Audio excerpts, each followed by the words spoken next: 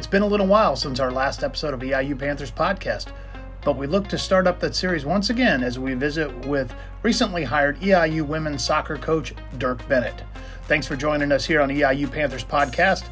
I'm your host, Rich Moser. On today's episode, Bennett discusses his long relationship with both the local area, Eastern Illinois, and Panther soccer as he embarks on his first head coaching role at the collegiate level. Along the way, we talk a little soccer and some of the styles of play that currently intrigue him. EIU Panthers podcasts are brought to you by Consolidated Communications, which is a proud sponsor of EIU Athletics. Want to learn more about the power of broadband for your home or business? Then visit consolidated.com today.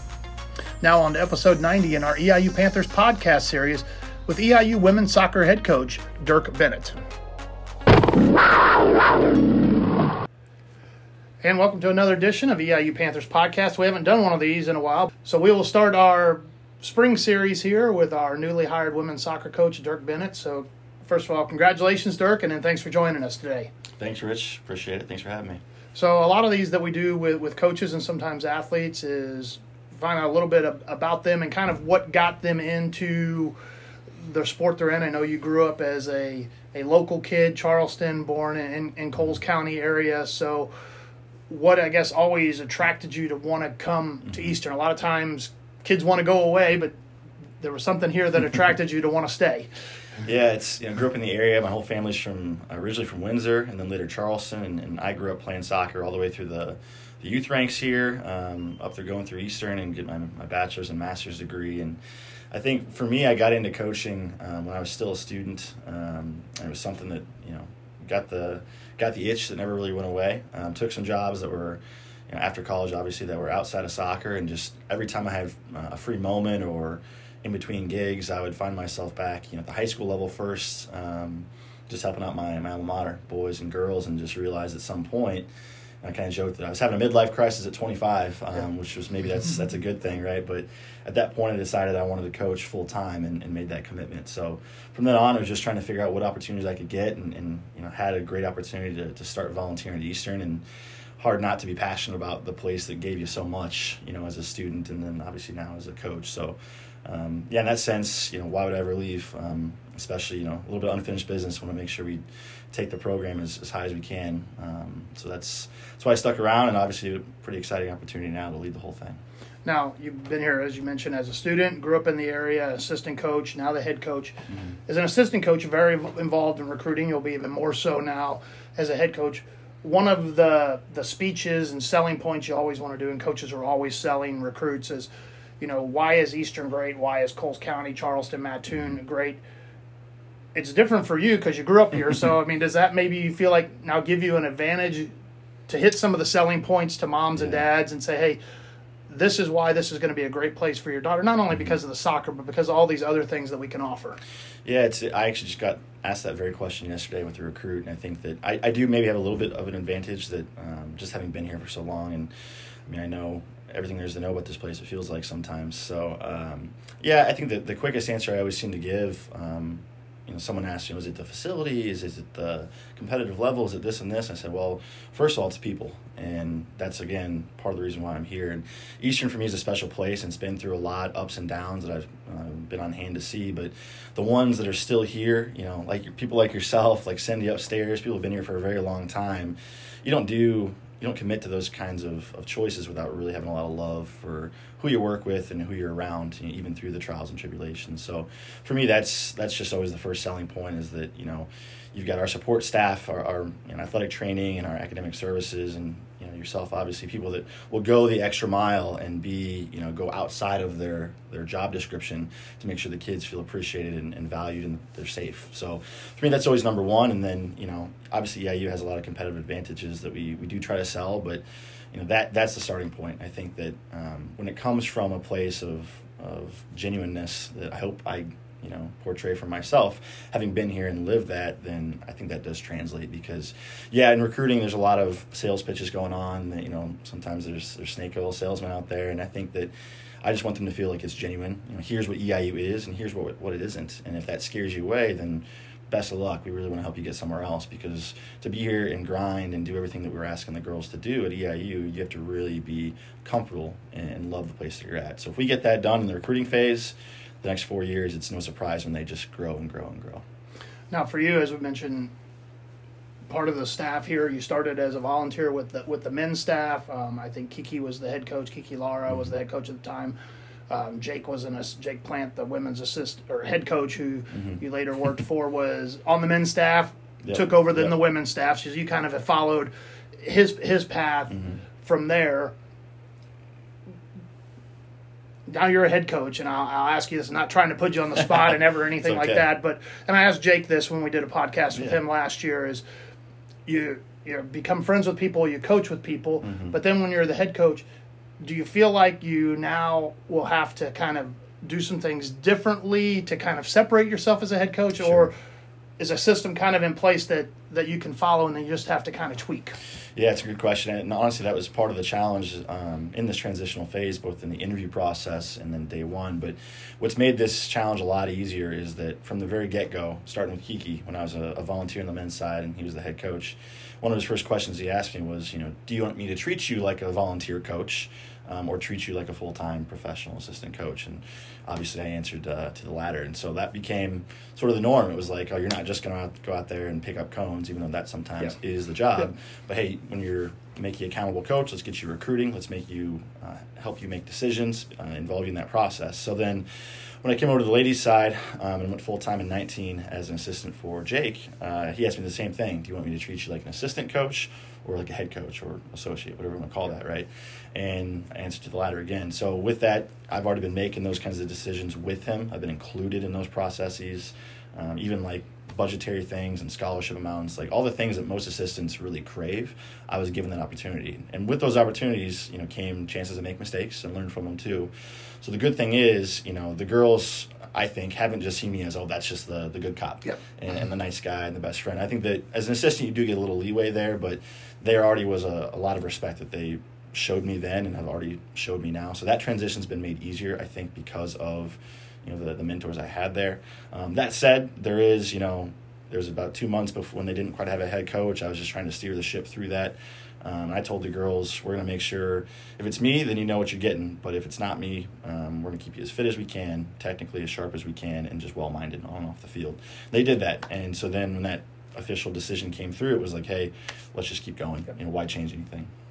Now, for you, do you feel like, and we talked a little bit about this before we started the podcast, Jake kind of prepped you a little bit, and I'm sure that you kind of, soaked in like a sponge from other people that you've been around your whole career, and I know you've got a good relationship with the men's coach over there, Josh Oakley, who you've known for a while through your association. Long time. So a lot of veteran minds there.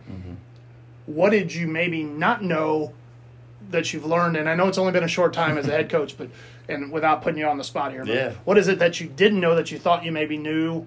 Maybe whether that's taking up more time, something along that you like, I didn't realize that's what a head coach also does, that somebody else always did that. I just assumed that it got done. Yeah, I mean, I had a great glimpse into it, obviously, and I'm still learning what those challenges even are. I think probably the number one thing, as we were chatting about just a little bit before we went live here, was just the number of decisions you have to make on a daily basis.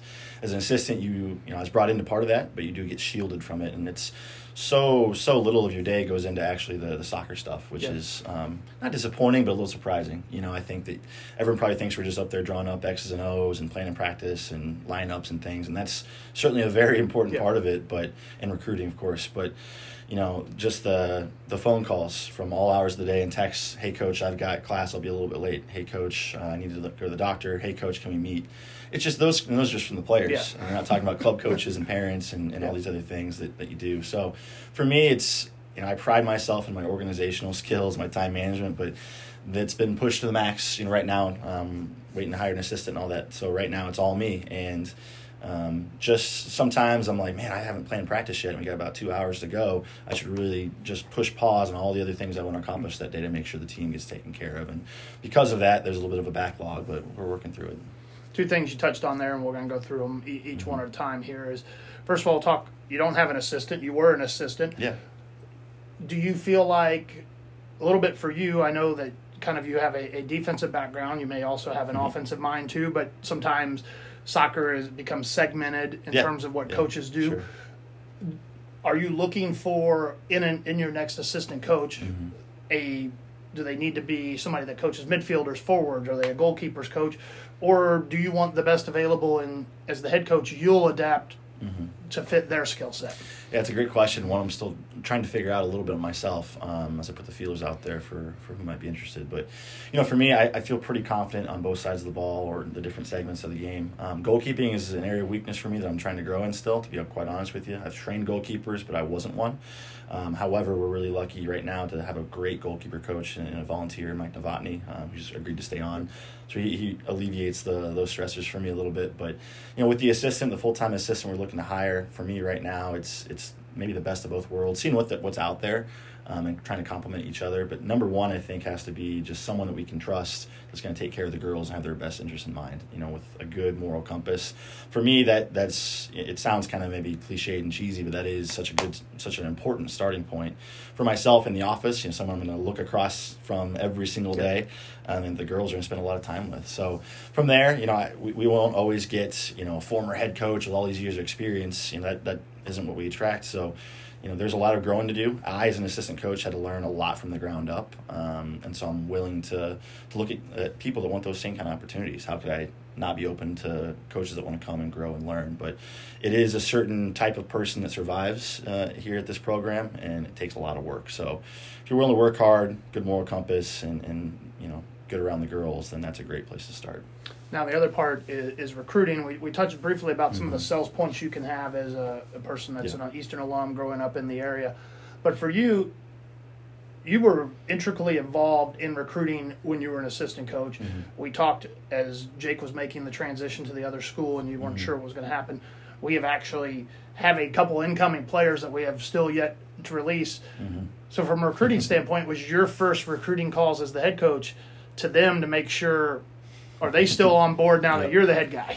Yeah, no, it's great. I think, got the job, called mom, called stepdad, called Jake, actually some best friends. But then right away it was, hey, the class of 2023 who we have committed thus far, let's get on a call. And I think that we got them right before the release went out, so I was able to tell most from the news, which is great. But, I think every one of them had probably a different decision to make. I would never guess that they would stay or go based upon whatever.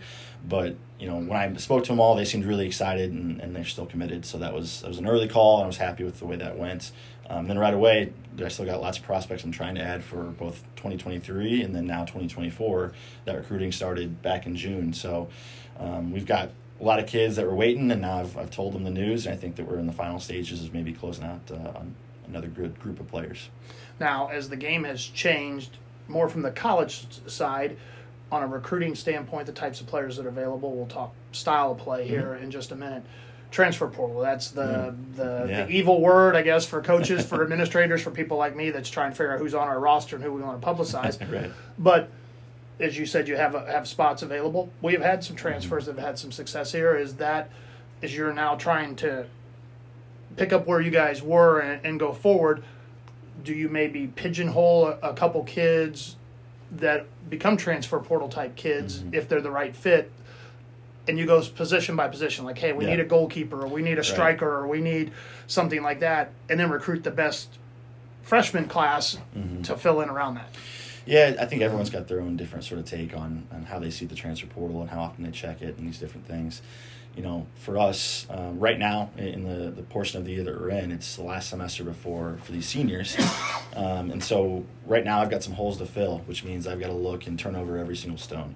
Part of that is looking on the transfer portal, which is a little bit dry right now because the windows that exist mean that it's very, very sparse who goes in there at the moment, and then they're all going to flood in the next window in May.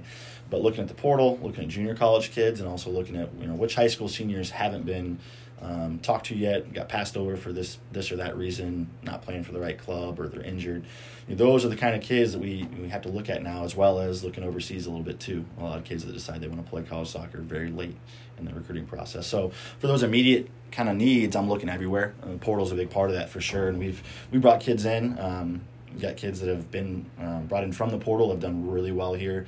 I think that EIU is kind of a place that, because of the way we run it, because of the way the people are here, sometimes they'll go to a different school for reason X, Y, or Z, realize I didn't think about some of those intangible things about how I'm treated or how the coaching is or how we talk to each other, and then they look back at Eastern and go, hey, that's somewhere I'm going to be valued as a person, and maybe that's what I should really think about more. So we've had some success in the portal there, but it is kind of a rat race. Everyone's looking at the same kids at the same time.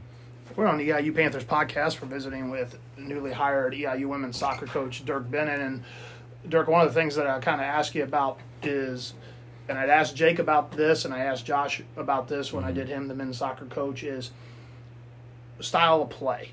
So, first of all, I guess, is there a type of style that you like to watch? I mean, if are you an MLS guy? Are you a Premier League guy? Are you a La Liga guy? Are you a Brazilian professional? Is there a style that you enjoy watching? Yeah, I guess. God, good question. I think I watch everything I can. That's something to know about me, is I'm a soccer rat. I'm a sponge. I don't always have the time to watch the program as much as I want now, but I've always followed good soccer and good coaches, and so I might get, me and Jake used to get into it because he's a big Birmingham fan and he's loyal to that. I didn't really grow up around a club. Chicago Fire might have been the closest thing, but I didn't have that connection. So for me, I followed coaches, I followed styles. I was unapologetically really into La Liga for quite a while, but I love the Premier League right now. So for me, I'm always trying to figure out what are the latest trends, who is winning in their respective leagues and levels in the World Cup as well. And then what does that soccer look like and why does it look that way? So for me, again, having been brought up as well as an assistant, there's some things I'm definitely bringing over with me from a coaching perspective to this team. But also part of that, the sales pitch as I was interviewing was that, some of the changes that I can do as well. So for me, I think that we've always valued the ball at Eastern. We've done a really good job of moving the ball and probably keeping it away from the opponent. But, I have to replace right now a really record-setting back line through graduation and transfer. So there's a lot of I think we have 8 or 9 starters that are going to move on. So it's a brand new team, which is a great chance to, invent some new ideas in terms of going forward. I think that in addition to keeping the ball, but can we do it more efficiently? Do we need all those players behind the ball? Can we sacrifice a few higher up the field so that we can still advance the ball, keep it away from the opponent, but can we have more numbers going to the attack? Because the other part of it is we haven't scored a lot of goals in a couple of years. So that for me is a big thing, and there's a couple ways to do that. And the other thing that I'd like to add in is, we felt last fall, looking back, hindsight's 20/20, but when our team would go forward on the counterattack, they were just naturally pretty good at it. And we wish we would have, just looked at that and designed some sessions around that more. So even this spring already, we've been letting them go a little bit, taking the reins off them, so to speak, and just saying, go, and here's how you go. So it's like, can we score goals? Can we create chances in different ways? For me, that's an element I'm trying to add to the game, as well as teaching all the same things about how we defend. Still teaching how to keep the ball, but can we do it maybe just a few different words thrown in, maybe different approach in certain ways, so that, again, more attacking soccer, where I'm probably different than maybe some of my colleagues is I'd rather win a game 5-4 than 1-0. And that's, we can get in arguments and debates about that, but that's just how I was brought up. And, I love attacking soccer. So hopefully that translates on the field. This is going to come across wrong, but I think that's an American sports thought process as opposed to a European global one where they really like the 1-0 game and they see all the other intricacies, whereas Americans they've grown up around football, basketball, those types of things, and they want to see offense. I was listening to not a podcast, I think it was a video from Gino Auriemma, a UConn women's basketball coach, very legendary guy, and he was describing a speech to his players where he talked about, hey, when you go to a concert, you pay all that money. Do they mess up the lyrics? Well, no, because they're pros. They practice it. And so there's a expectation to perform and entertain. And why else would they pay all this money to come see them? And obviously, UConn basketball, people pay a lot of money to go watch them. Might be a little bit different out here at Lakeside women's soccer, but the same thing. It's, part of the sport. You get lost in the competitiveness and winning to keep your job and all these things that are really, they do exist, but we're out there to entertain too. It is a game.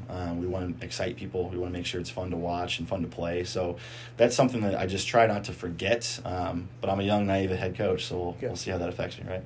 Now, a little bit of that is interesting, and you guys went through this last year, set a school record, partly because of some rule changes, but the NCAA decided that overtime was kind of a silly thing during the regular season. They really were it ended up doing a lot of wear and tear on the young Yeah, ladies' it bodies did. and the young It guys' did. bodies on the men's side. Did it change?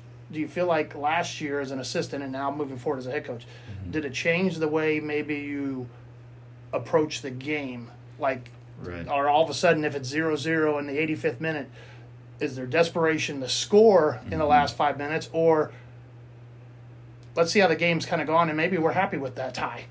Yeah, it's a good question. I wouldn't say it changed the way we approach games. And we tied a lot of games last year, which is nuts. But, in particular, last year, everyone has their different opinion. We felt a lot of those games were very winnable games. I've been a part of ties where you're lucky to tie and ones that you're like, gosh, how do we not win? We felt a lot of those were games we should have won. So for us, we were always pushing to the last minute in all those ties as well as every game. So I don't think we coached it any differently. Now, that said, you get in the postseason and games that are on the line with points. If you are in those situations, in soccer, there is always a time where you have to think about, all right, do we need to buckle down and make sure we get these points for the tie? Because you get points for a tie in soccer. So I wouldn't say we approached it any differently there. We didn't necessarily coach last 5 minutes, play for the tie type situations in practice. Mm-hmm. We're here to win. I think the girls would probably be a little disappointed if we took a different approach. So as far as I'm concerned, we're going to practice to win. Now I'm going to have you flash back just a little while because unlike other years, based on where it was hosted this year in Qatar, World Cup is already done. Normally it would be this upcoming Right. summer and would be I would be getting your preview on it. Mm-hmm. Now that it's done, Team USA had a good showing in that. Mm-hmm. Is there a team that you kind of watched in there that you saw something that they did? You're like, I haven't kind of seen that style before, or that kind of piqued my interest a little bit, that would be something I might want to try to do if I'm ever a head coach. Yeah, no, it was great. I think, in the Men's World Cup, you have the Ladies World Cup coming up this summer too, which we're excited about. But in the Men's World Cup, watching Team USA, there's a lot of bright spots. There's a lot of youth in that team that I think is going to carry over to when we host in 2026.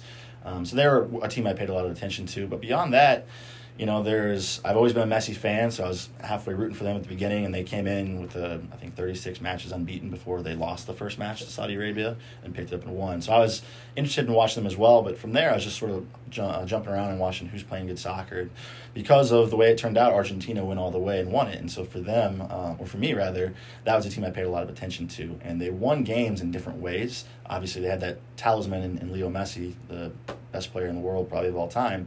But the way they approached games, they changed formations several times through the tournament, sometimes mid-match. They rotated players, young guys and old guys. So they as a team that, and this is with all tournament play, teams have to evolve and adapt. Teams that stay the same rarely get all the way through because you get challenged. Very rarely you're that dominant that you don't get challenged once. Yep. That was a team that got challenged, lost their first game, were backs against the wall, came out and dominated Mexico and got the result they wanted, and then just grew and changed systems. But I think that through the entire thing, the way that they pressed the ball, the way they defended, in addition to, again, scoring goals in multiple ways. They could go on the counterattack, as they did in the final against France, which probably the best World Cup final I've ever seen in my entire life. It was so much fun to watch. But they can also possess the ball and then defend with a lot of intensity. So for me, that was just such a well-rounded team that still had to earn it. And I'm currently watching those games back right now, trying to pick up on hints. Now, the reason I kind of asked that is you coach in the OVC. You've been in there for a couple of years. The OVC had a shift last year. They added 3 new programs. That was a brand new scouting report for you, and also a couple new coaches at other programs that have been around the league for a while. When you go into recruiting, and we'll start with recruiting and then kind of leads into coaching, the OVC is usually going to be a one-bid league, which means you're going to get there by winning the tournament. Do you feel like you build a team and then coach the team based on what it takes to win the OVC, or do you have a different philosophy? And I don't know if you kind of understand what I'm getting at there. I do. It's like, No, I do. And I equate it to basketball. Like if you're going to build a team to play in the Big Ten, you're going to have a certain type of player and a certain style, as opposed to if you're trying to play in the OVC. I think my guess is there's some similarities, and do you then try to do something different to differentiate from those other teams that are in the league? Yeah, it's a good question, and I don't know if there's a right answer every year because you're always evolving what you need. I do know some coaches that have moved conferences outside the OVC, gone from maybe a smaller one to a larger or more competitive one, and they've changed their recruiting. Oftentimes when you go up a level, it's athleticism that you're looking to bring in first, and I get that. For me right now, I think I'm recruiting more to how I just want to coach the team, which isn't so different than how we've coached it, but bringing in players that fit, right now looking to bring in center defenders because we lost a couple of those.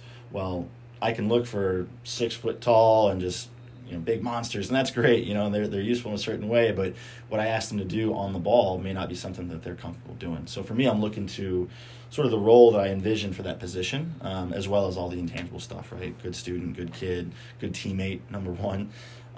So for me, I'm coaching and recruiting that kind of way. At the same time, you're always thinking about, okay, well, can they defend against the top scorer for UT Martin, or can they attack a team that sits back and defends like so and so? So for me, there's always that in the back of my mind, and you keep an eye on those other commits around the conference, and you try to weigh. And I think the good thing is I'm seeing a lot of girls that I'm recruiting that other schools recruiting too, and we're battling for them, which means all right, we got our eye on the similar profile of player, which means that I'm not crazy, but. Yeah, it's a battle. There's a lot of good coaches out there with a lot more experience than me, and they know the OVC or they know college soccer, and trying to convince them that this is, even though I've been around, but this is a new program with a fresh start, and this is an exciting place to be. Now we'll kind of come full circle and wrap it up for you. We talked at the start about you're from the area, you kind of grew up playing soccer in the area. I guess for you, favorite soccer memory that you kind of have had as a player, and then we'll have one, if you have one as a coach so far, hopefully still the best one is yet to come for you in terms of a memory as a head coach. That's right, yeah, all the best in front of us. Man, that's a tough one, Rich. I've been around the game a long time. It feels like, for me, if there's one memory, I might even go all the way back to youth in high school, getting to the state tournament with Charleston. We were small town school, so getting that far, did it a couple times while I was there, which was really fortunate. But getting to play on the big stage in front of college coaches against teams that were private schools or big, that was just special for a lot of reasons, and very special because of you grew up playing with your best friends in small town club, and then to go and do the same thing on a larger stage against college commits and all that. But I also grew up, child of a single mom, so my time bonding with her was in the car, going to soccer games and tournaments, just hours and hours across the Midwest. So too many of those memories that count, but man, those are special too. As a coach, specifically at Eastern, I guess as well, that's tough. I think that the first, I definitely remember. I was actually, when I was volunteering for the men's side, we hadn't been to the postseason yet. I think under Kiki, it was our second year maybe. Team hadn't been to the postseason in years. I actually couldn't be there for the final deciding game. I was driving down to Houston to go get my U.S. Soccer C license, paying for it myself, and driving down to Houston, sleeping in my car, all that stuff. But we had played a game against IUPUI, who was at the time still in the Summit League on the men's side, which we were in.